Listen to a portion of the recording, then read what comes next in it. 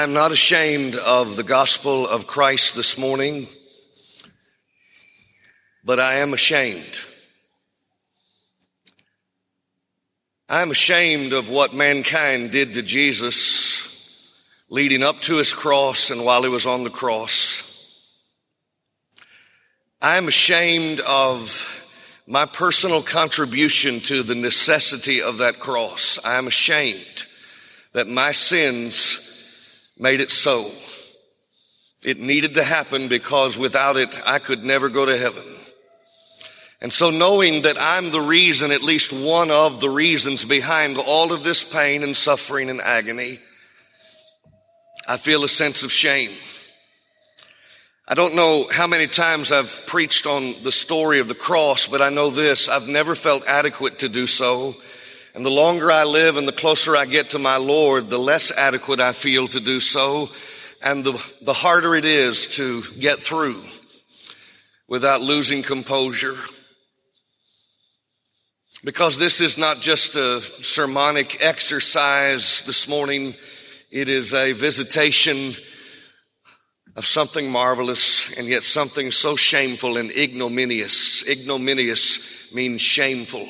The ignominy of the cross, the shame of the cross, the glory of the cross. I think back to what it must have been like for Adam and Eve in the Garden of Eden when they enjoyed the fellowship of God every day, and he was right there in their midst, and then suddenly sin enters in, and that fellowship is broken, and they are expelled from the garden paradise. And now what? Now what do we do? I'm ashamed to think of the fact that the sin that they committed is not just theirs, it's also mine, because I can look at others and say, look at their lives, but then I stop and realize in Romans 3 and verse 10 that there is none righteous, no, not one. All have sinned and come short of the glory of God, Romans 3 and verse 23. There's not a just man upon the earth that doeth good and sinneth not, says Ecclesiastes 7 and verse 20, and in a parenthetical expression in 1 Kings 8 verse 46, the simple statement, there is no man that sinneth not.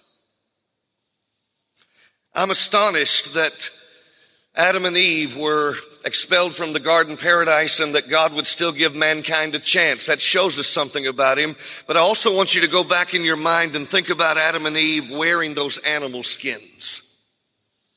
We know that at first they were naked and not ashamed, Genesis 2:25. But then sin entered in and they're trying to hide themselves in the midst of the trees there in the garden. And God calls out to them. And you will recall, of course, that they tried to cover themselves with fig leaves. And the next thing you see is God clothing them with animal skins. And some have suggested, well, it's about modesty and issues concerning that. Well, I'm not suggesting there aren't any principles we can learn from that, but I do want us to remember what really is the key thing to get out of that.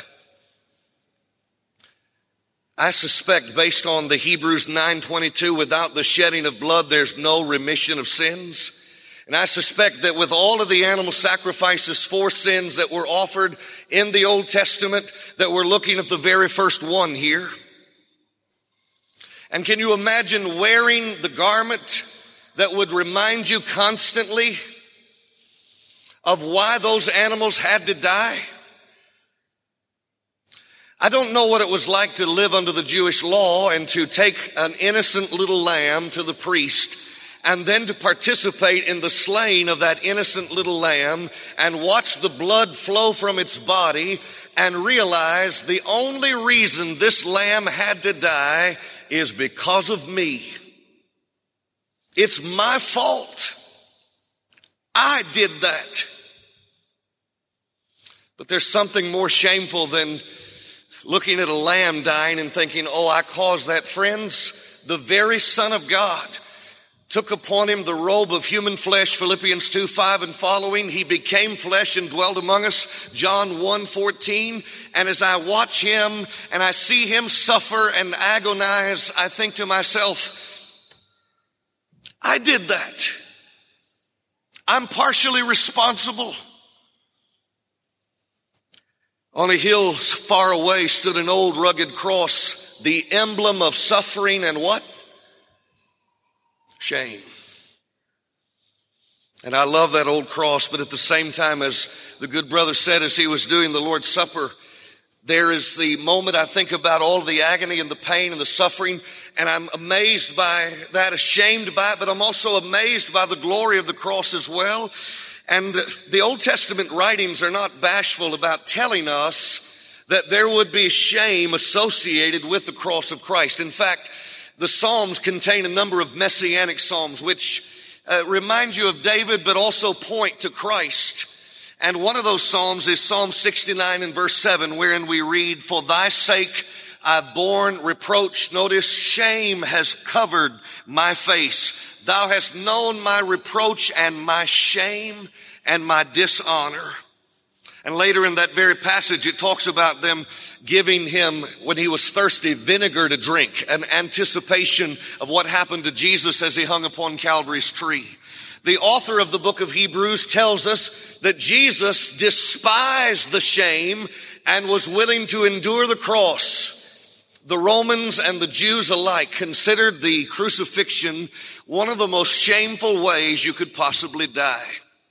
The Romans reserved it for their slaves, their foreigners, their desperate criminals.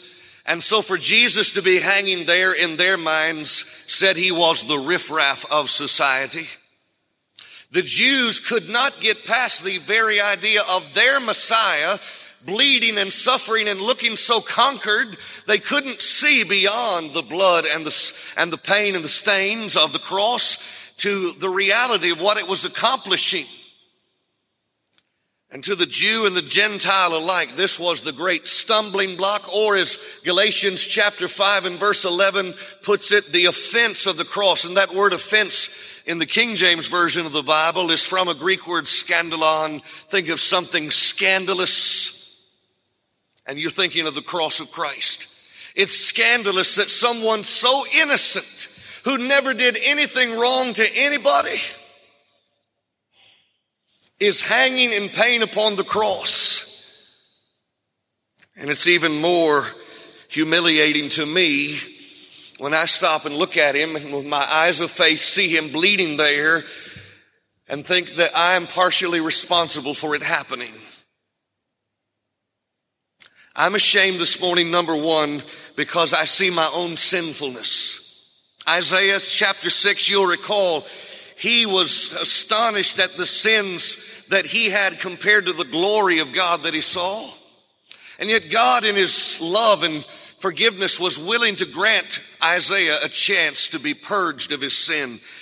What's that song we sing? Alas, and did my Savior bleed, and did my sovereign die?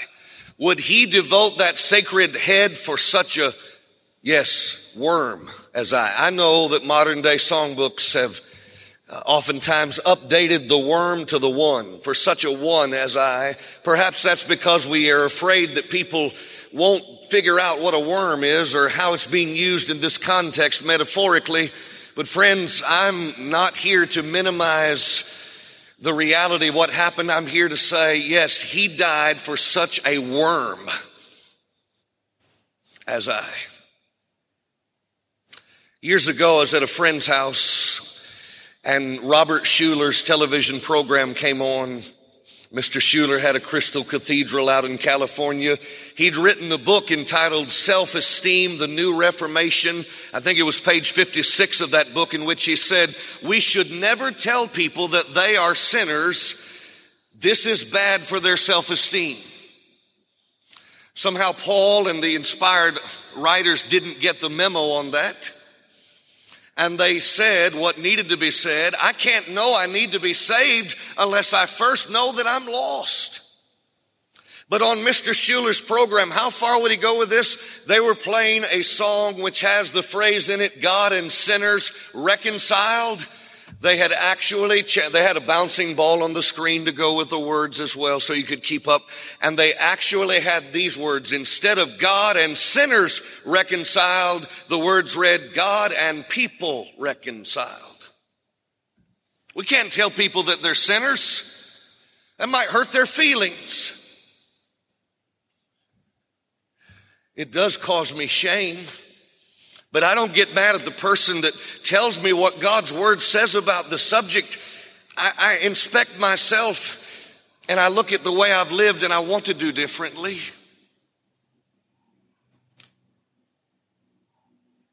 Was it for crimes that I have done he groaned upon the tree? Yes, it was.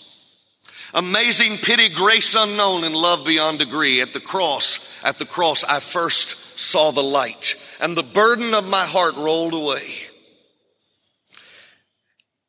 Amazing grace, how sweet the sound that saved, as Brother Winkler was pointing out last night in his message, a wretch. Yes, don't shy away from the word. A wretch like me, like I am. I need to stop and analyze what I've done and realize that the dear Lamb of God left his glory above to pardon and sanctify me. And the song that we sometimes sing, and can it be? I've gone through our songbook in preparation for this, and I have noticed just how often our songwriters over the years have blended together both the ignominy, the shame, and the glory of the cross. And one thing that really haunts me as I think back to some of these lyrics is the personal application. Try to put yourself in place of these words saying this to God. And can it be that I should gain an interest in the Savior's blood? Died he for me who caused his pain, for me who him to death pursued. Amazing love. How can it be that thou, my God, should die for me? And what did we just sing? Upon the cross of Jesus, mine eye at times can see the very dying form of one who suffered there for me. And as that song proceeds, you'll remember the song goes on to say, from my smitten heart with tears. And I'm not trying to manufacture tears this morning, and I'm not asking you to manufacture them. I want to ask you, though, to consider and ask yourself with honest introspection, when is the last time, whether it's in the privacy of your home or in a Bible study or in a pulpit somewhere, when is the last time we were so moved by the story of the cross that we could actually cry about it? Young man in an assembly heard the preacher preaching on the cross of Christ and all that he endured and what he went through. And little boy, he starts thinking, I knew Jesus loved me. We sing that all the time, but I didn't know he loved me that much. And he starts crying. And he's crying loud enough that people around him can hear someone is crying. So people start to turn around and see if they can spy who's crying. And the mother thinks that the boy is maybe making a spectacle of himself. And so she pokes him sharply in the side with her elbow and says, oh, don't take it so seriously.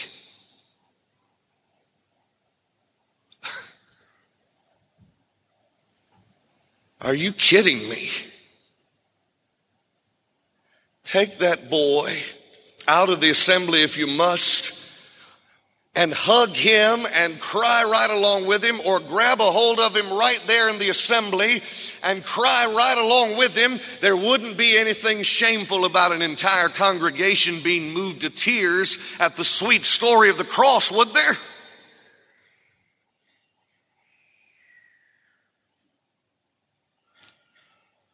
I'm ashamed, number two, when I see not my sinfulness, but I see his selflessness. That makes me ashamed because I can see how selfish I am at times.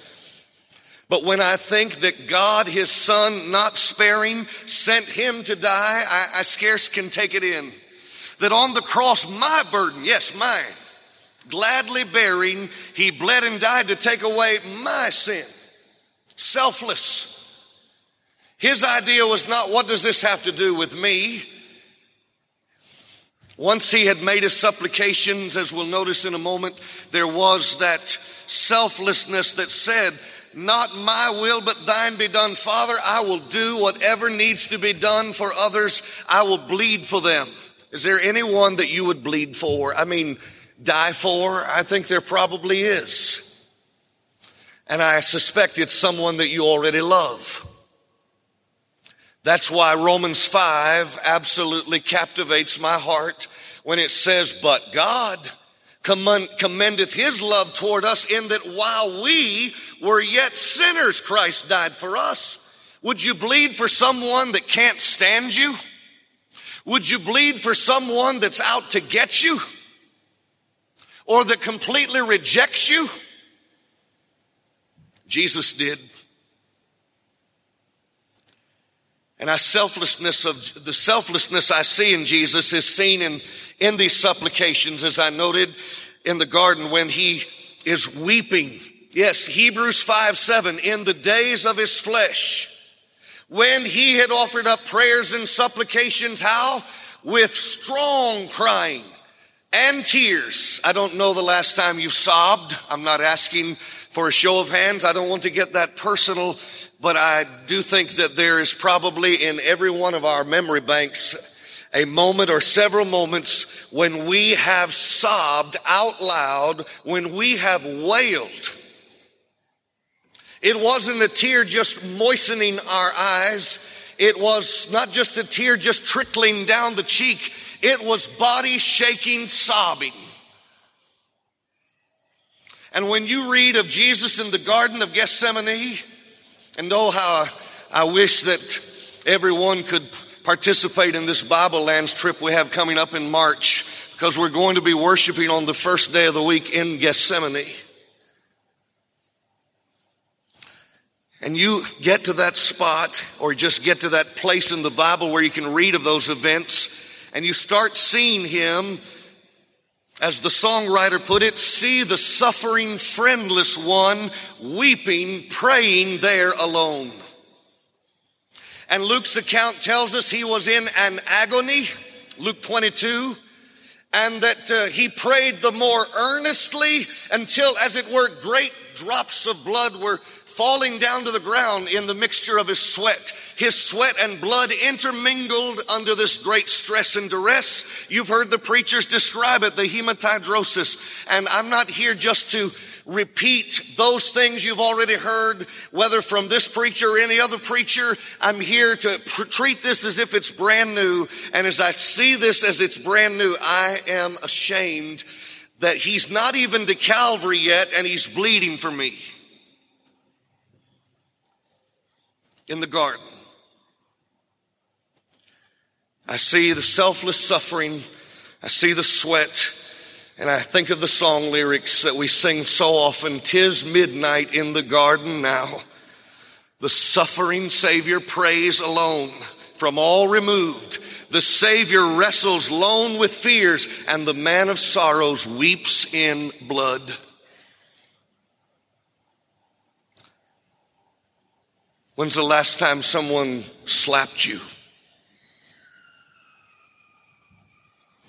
Did it happen publicly?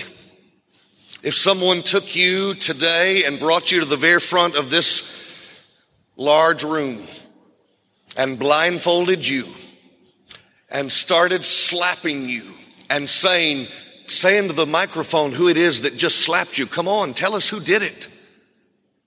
Everyone get in line, and you can have your turn to slap this individual. And oh, don't just slap them, spit in their face. Why? What did they do to deserve that? We just don't like them. We want you to slap them around, spit in their face, punch them. Isaiah, did you ever anticipate something like this happening to the Messiah? In Isaiah chapter 50 and verse number 6, listen to these messianic anticipations. I gave my back to the smiters and my cheeks to them that plucked off the hair. I hid not my face from shame and spitting.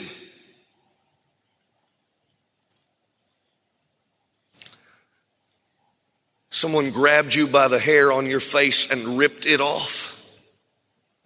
Someone slapped you across your face or did what that statement we read of in Matthew 27 where they placed a crown of thorns on his head, but not to be gentle about it. They took the scepter then, the rod that they'd given him to mock him as his kingly scepter. Oh, here's your royal robe, King Jesus. You've been telling everyone you're a king. Well, let's put a robe on you and a scepter in your hand. And then mockingly, "Hail, King of the Jews." Oh, you're the king. Let's bow before the king. Bow before the king. Are you getting angry yet? Are you getting ashamed? You say, "I didn't do that." I know, I wasn't there either in the actual slapping of my Lord. I wasn't bowing down in a mocking fashion and saying, "Oh, Jesus, Jesus, King of the Jews." But friends, make no mistake about it, if it hadn't been for your sins and mine, that would not have needed to happen. I was there in one sense. O sacred head now wounded, with grief and shame weighed down, now scornfully surrounded with thorns, thine only crown.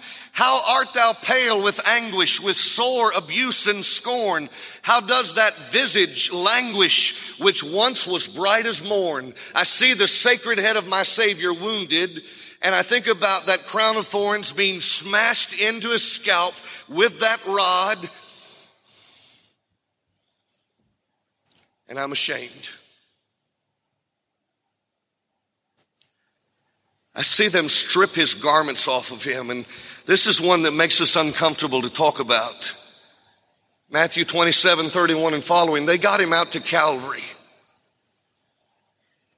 They've already beaten this man severely. It's not just the slapping and the spitting that we read about in Matthew 26 and 27. And John 19:1 says, matter-of-factly, then Pilate therefore took Jesus and scourged him. Why so matter-of-factly?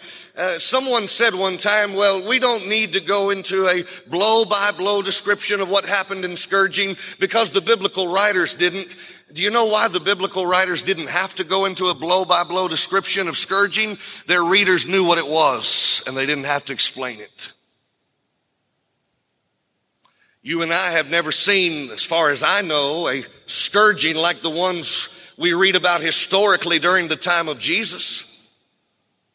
And so when I was a teenage boy in Noblesville, Indiana, where my father was then the preacher, and V.P. Black came to hold our gospel meeting, and I was sitting there as a teenager in the audience, and he started talking about them tying our Lord's hands above his head, perhaps, and fastening him to a post. And then when I heard him say they took the whip and they often attached bone and stone to it, and they would beat the Lord across his back. And then he uttered the phrase that I've repeated, I suppose, in just about every gospel meeting I've ever been privileged to hold. Because that preacher that day didn't know what an impact he was going to make on me for decades. Decades have gone by since I first heard this phrase. I still think about it all the time.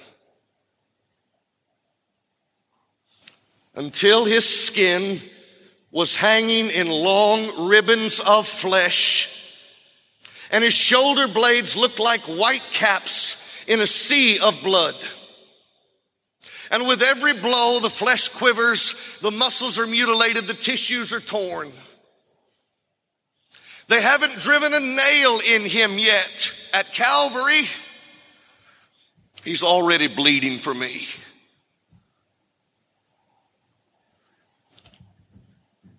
And I am ashamed.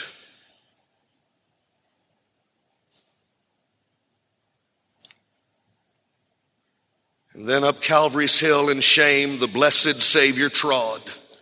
He bore it all that I might live. Between two thieves they crucified the Son of God. He bore it all that I might live.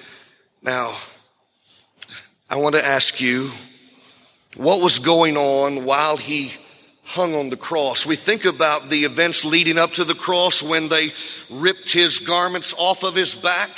And no doubt the blood that had clotted to those garments was now, those wounds are open again. And if you're thrown down on an old rugged cross, even if you hadn't been beaten across the back, it wouldn't feel good. But when you've already been beaten and your back is bloodied and raw, and then you're thrown down on a piece of timber like that, it's not pleasant, to say the least. They take the cylindrical nail. The Romans, considering the wrist a part of the hand, might have very well poised it right here. Taken the hammer, poised the nail, fasten him to the wood. Drive that nail through the flesh, through the bone, fasten him to the wood. Drive the nail, fasten him to the wood. And then take his feet and nail them. Drive a nail through his feet so that he can't get off this cross. He's hanging there. And meanwhile, the crown of thorns that had been placed on his head that no doubt caused massive head wounds, as he's hanging there and the sweat and the blood are dripping down his brow into his eyes, what can he do about it with hands fastened to a cross? You get sweat in your eyes or soap in your eyes, what do? Massage and work until it's gone, and then everything's all right. When your hands are nailed to a tree,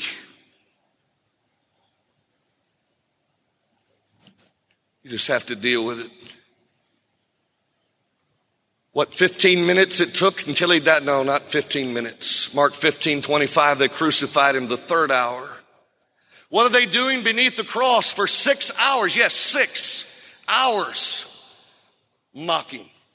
They're not done mocking. Oh, you're the Messiah. Oh, you don't look very powerful up there on that cross like we would expect a Messiah to look. How could you be the anointed one of God and be up there? He saved others. Well, let's see him save himself. We're so sick and tired of hearing about everyone he saved. You say, how do you know the chief priests? Their envy. Pilate knew for envy they delivered him.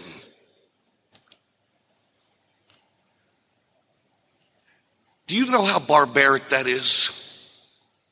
Friends, can you even imagine going to the intensive care unit where someone that may not like you is dying? Or someone you don't like is dying. They have no issue with you, but you can't stand them. So you find out they're in the ICU, and you go to the hospital, and you go into their room when no one's looking, and you start standing at the foot of their bed, taunting them for dying, saying, how's it feel? You know you're about to die, don't you? You're not going to be around anymore. If someone tried to do that, they'd be arrested so fast, and justifiably so.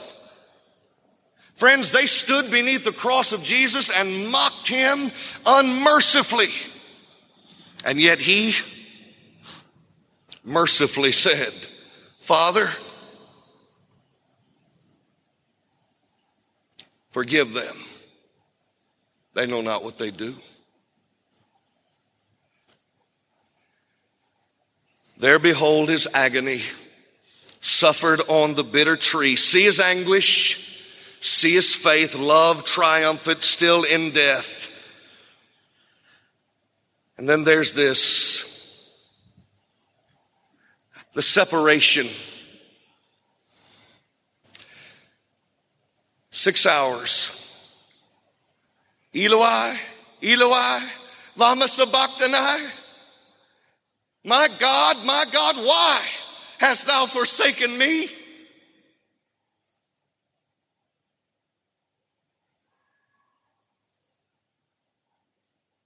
And I am ashamed that I am part of that answer. I'm ashamed.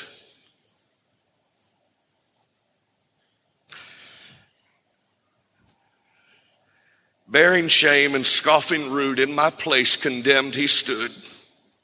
Sealed my pardon with his blood. Hallelujah.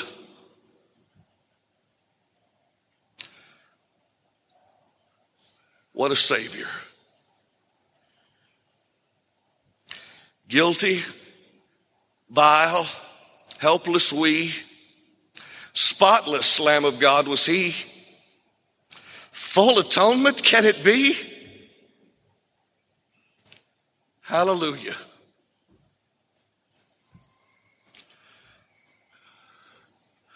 What a Savior.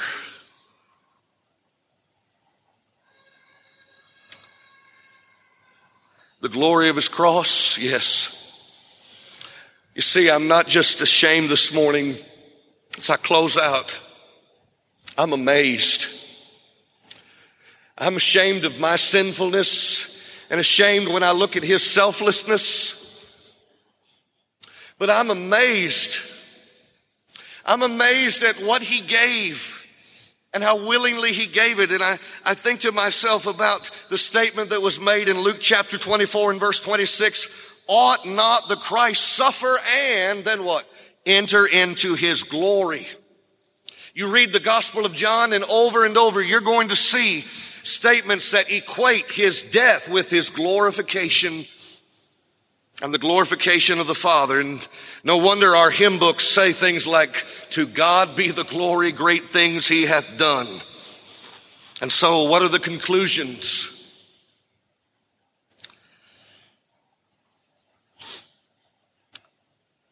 One song that's hard to get through is, I gave my life for thee.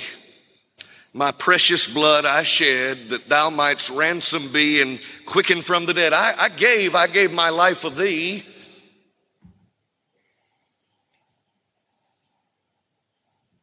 What have you given for me?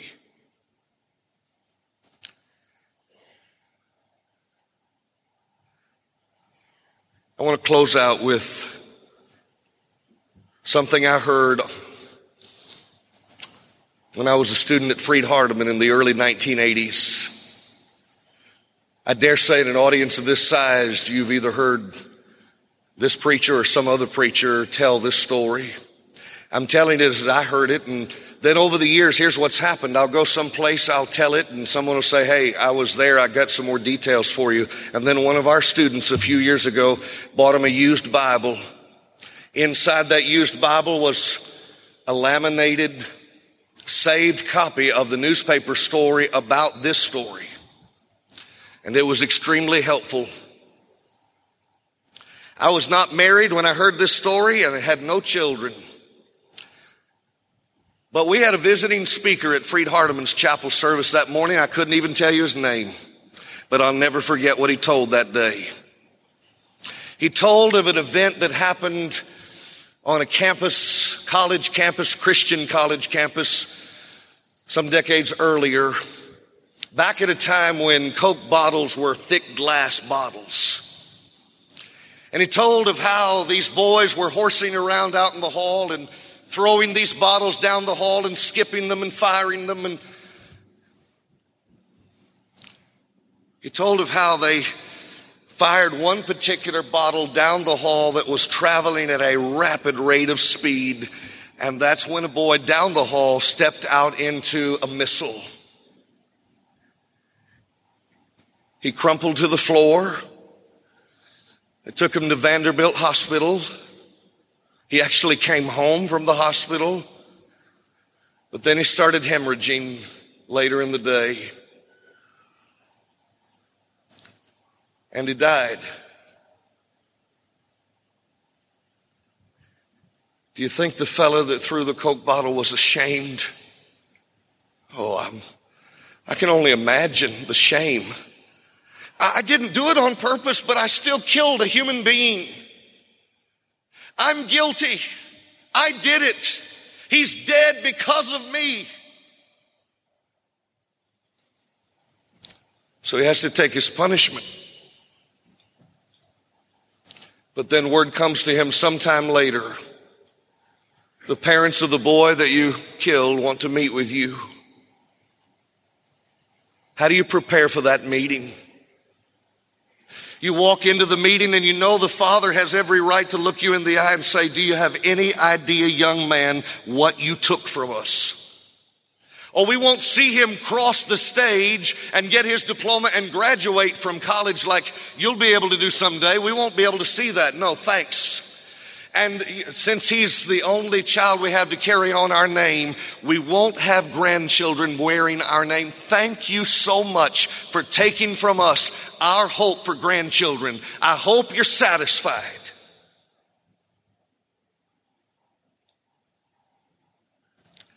That's not what they said. The father looked at the boy, and with cracked emotion in his voice, he said, "We know you didn't mean to kill our son. We know that. And we know that you would never have done it on purpose for anything in the world. But we also know something else. Your parents disowned you when you became a Christian, and you have no mom and dad anymore to call mom and dad. You're not welcome. So my wife and I have talked about it, and we've prayed about it, and we came here today because we want to invite you to become our son."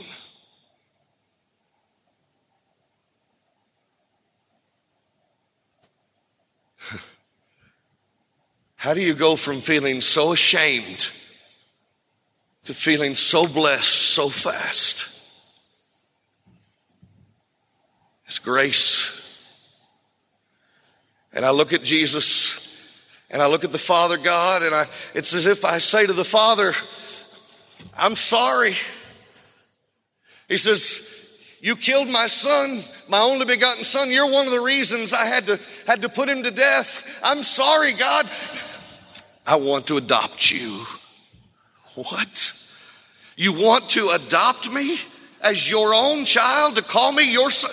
I want to adopt you. No wonder we sing "Amazing Grace, how sweet the sound that saved a wretch like me. I once was lost, but now I'm found. I was blind, but now I see." I know that it might not be traditional for folks to respond at a public event like this instead of a home congregation. And I know that people have things on their schedules. But I'm going to say this by way of invitation without apology. I will be more than happy, and any other good, faithful Christian here in this room will be more than happy to put off until a little bit later the morsels I'm going to eat or the fellowship I'm going to have. I would be more than happy to put that off to see someone enjoy sweet fellowship with the one who died for them and bled for them on the cross, wouldn't you?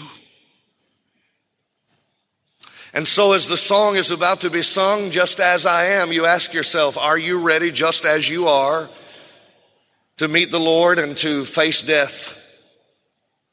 If you're not, then the invitation song is not just a formality. We're not just doing this because, well, we're supposed to offer an invitation. We really believe that the gospel can prick hearts in a crowd of any size at any time. And so if there's even one soul here this morning that needs to do what you've known you needed to do for a long time, you've just been putting it off, friends, I'm begging you to stand beneath the cross of Jesus. Take your stand there. Just look at him. Look him in the eyes. Let him look you in the eyes with love and hurt and suffering, and yet welcoming grace at the same time. And you respond to his gospel by hearing, believing, repenting, confessing, and putting him on in baptism like those first century believers did to become members of the church. The book of Acts tells you all those steps are valid and necessary. I beg you to, if you're not a faithful Christian, if you've crucified the Son of God afresh, and as we visited the cross this morning in just brief, I hope that if you're putting him to an open shame and crucifying him all over again by the way you've apostatized and left him, if you've left your first love, love him again.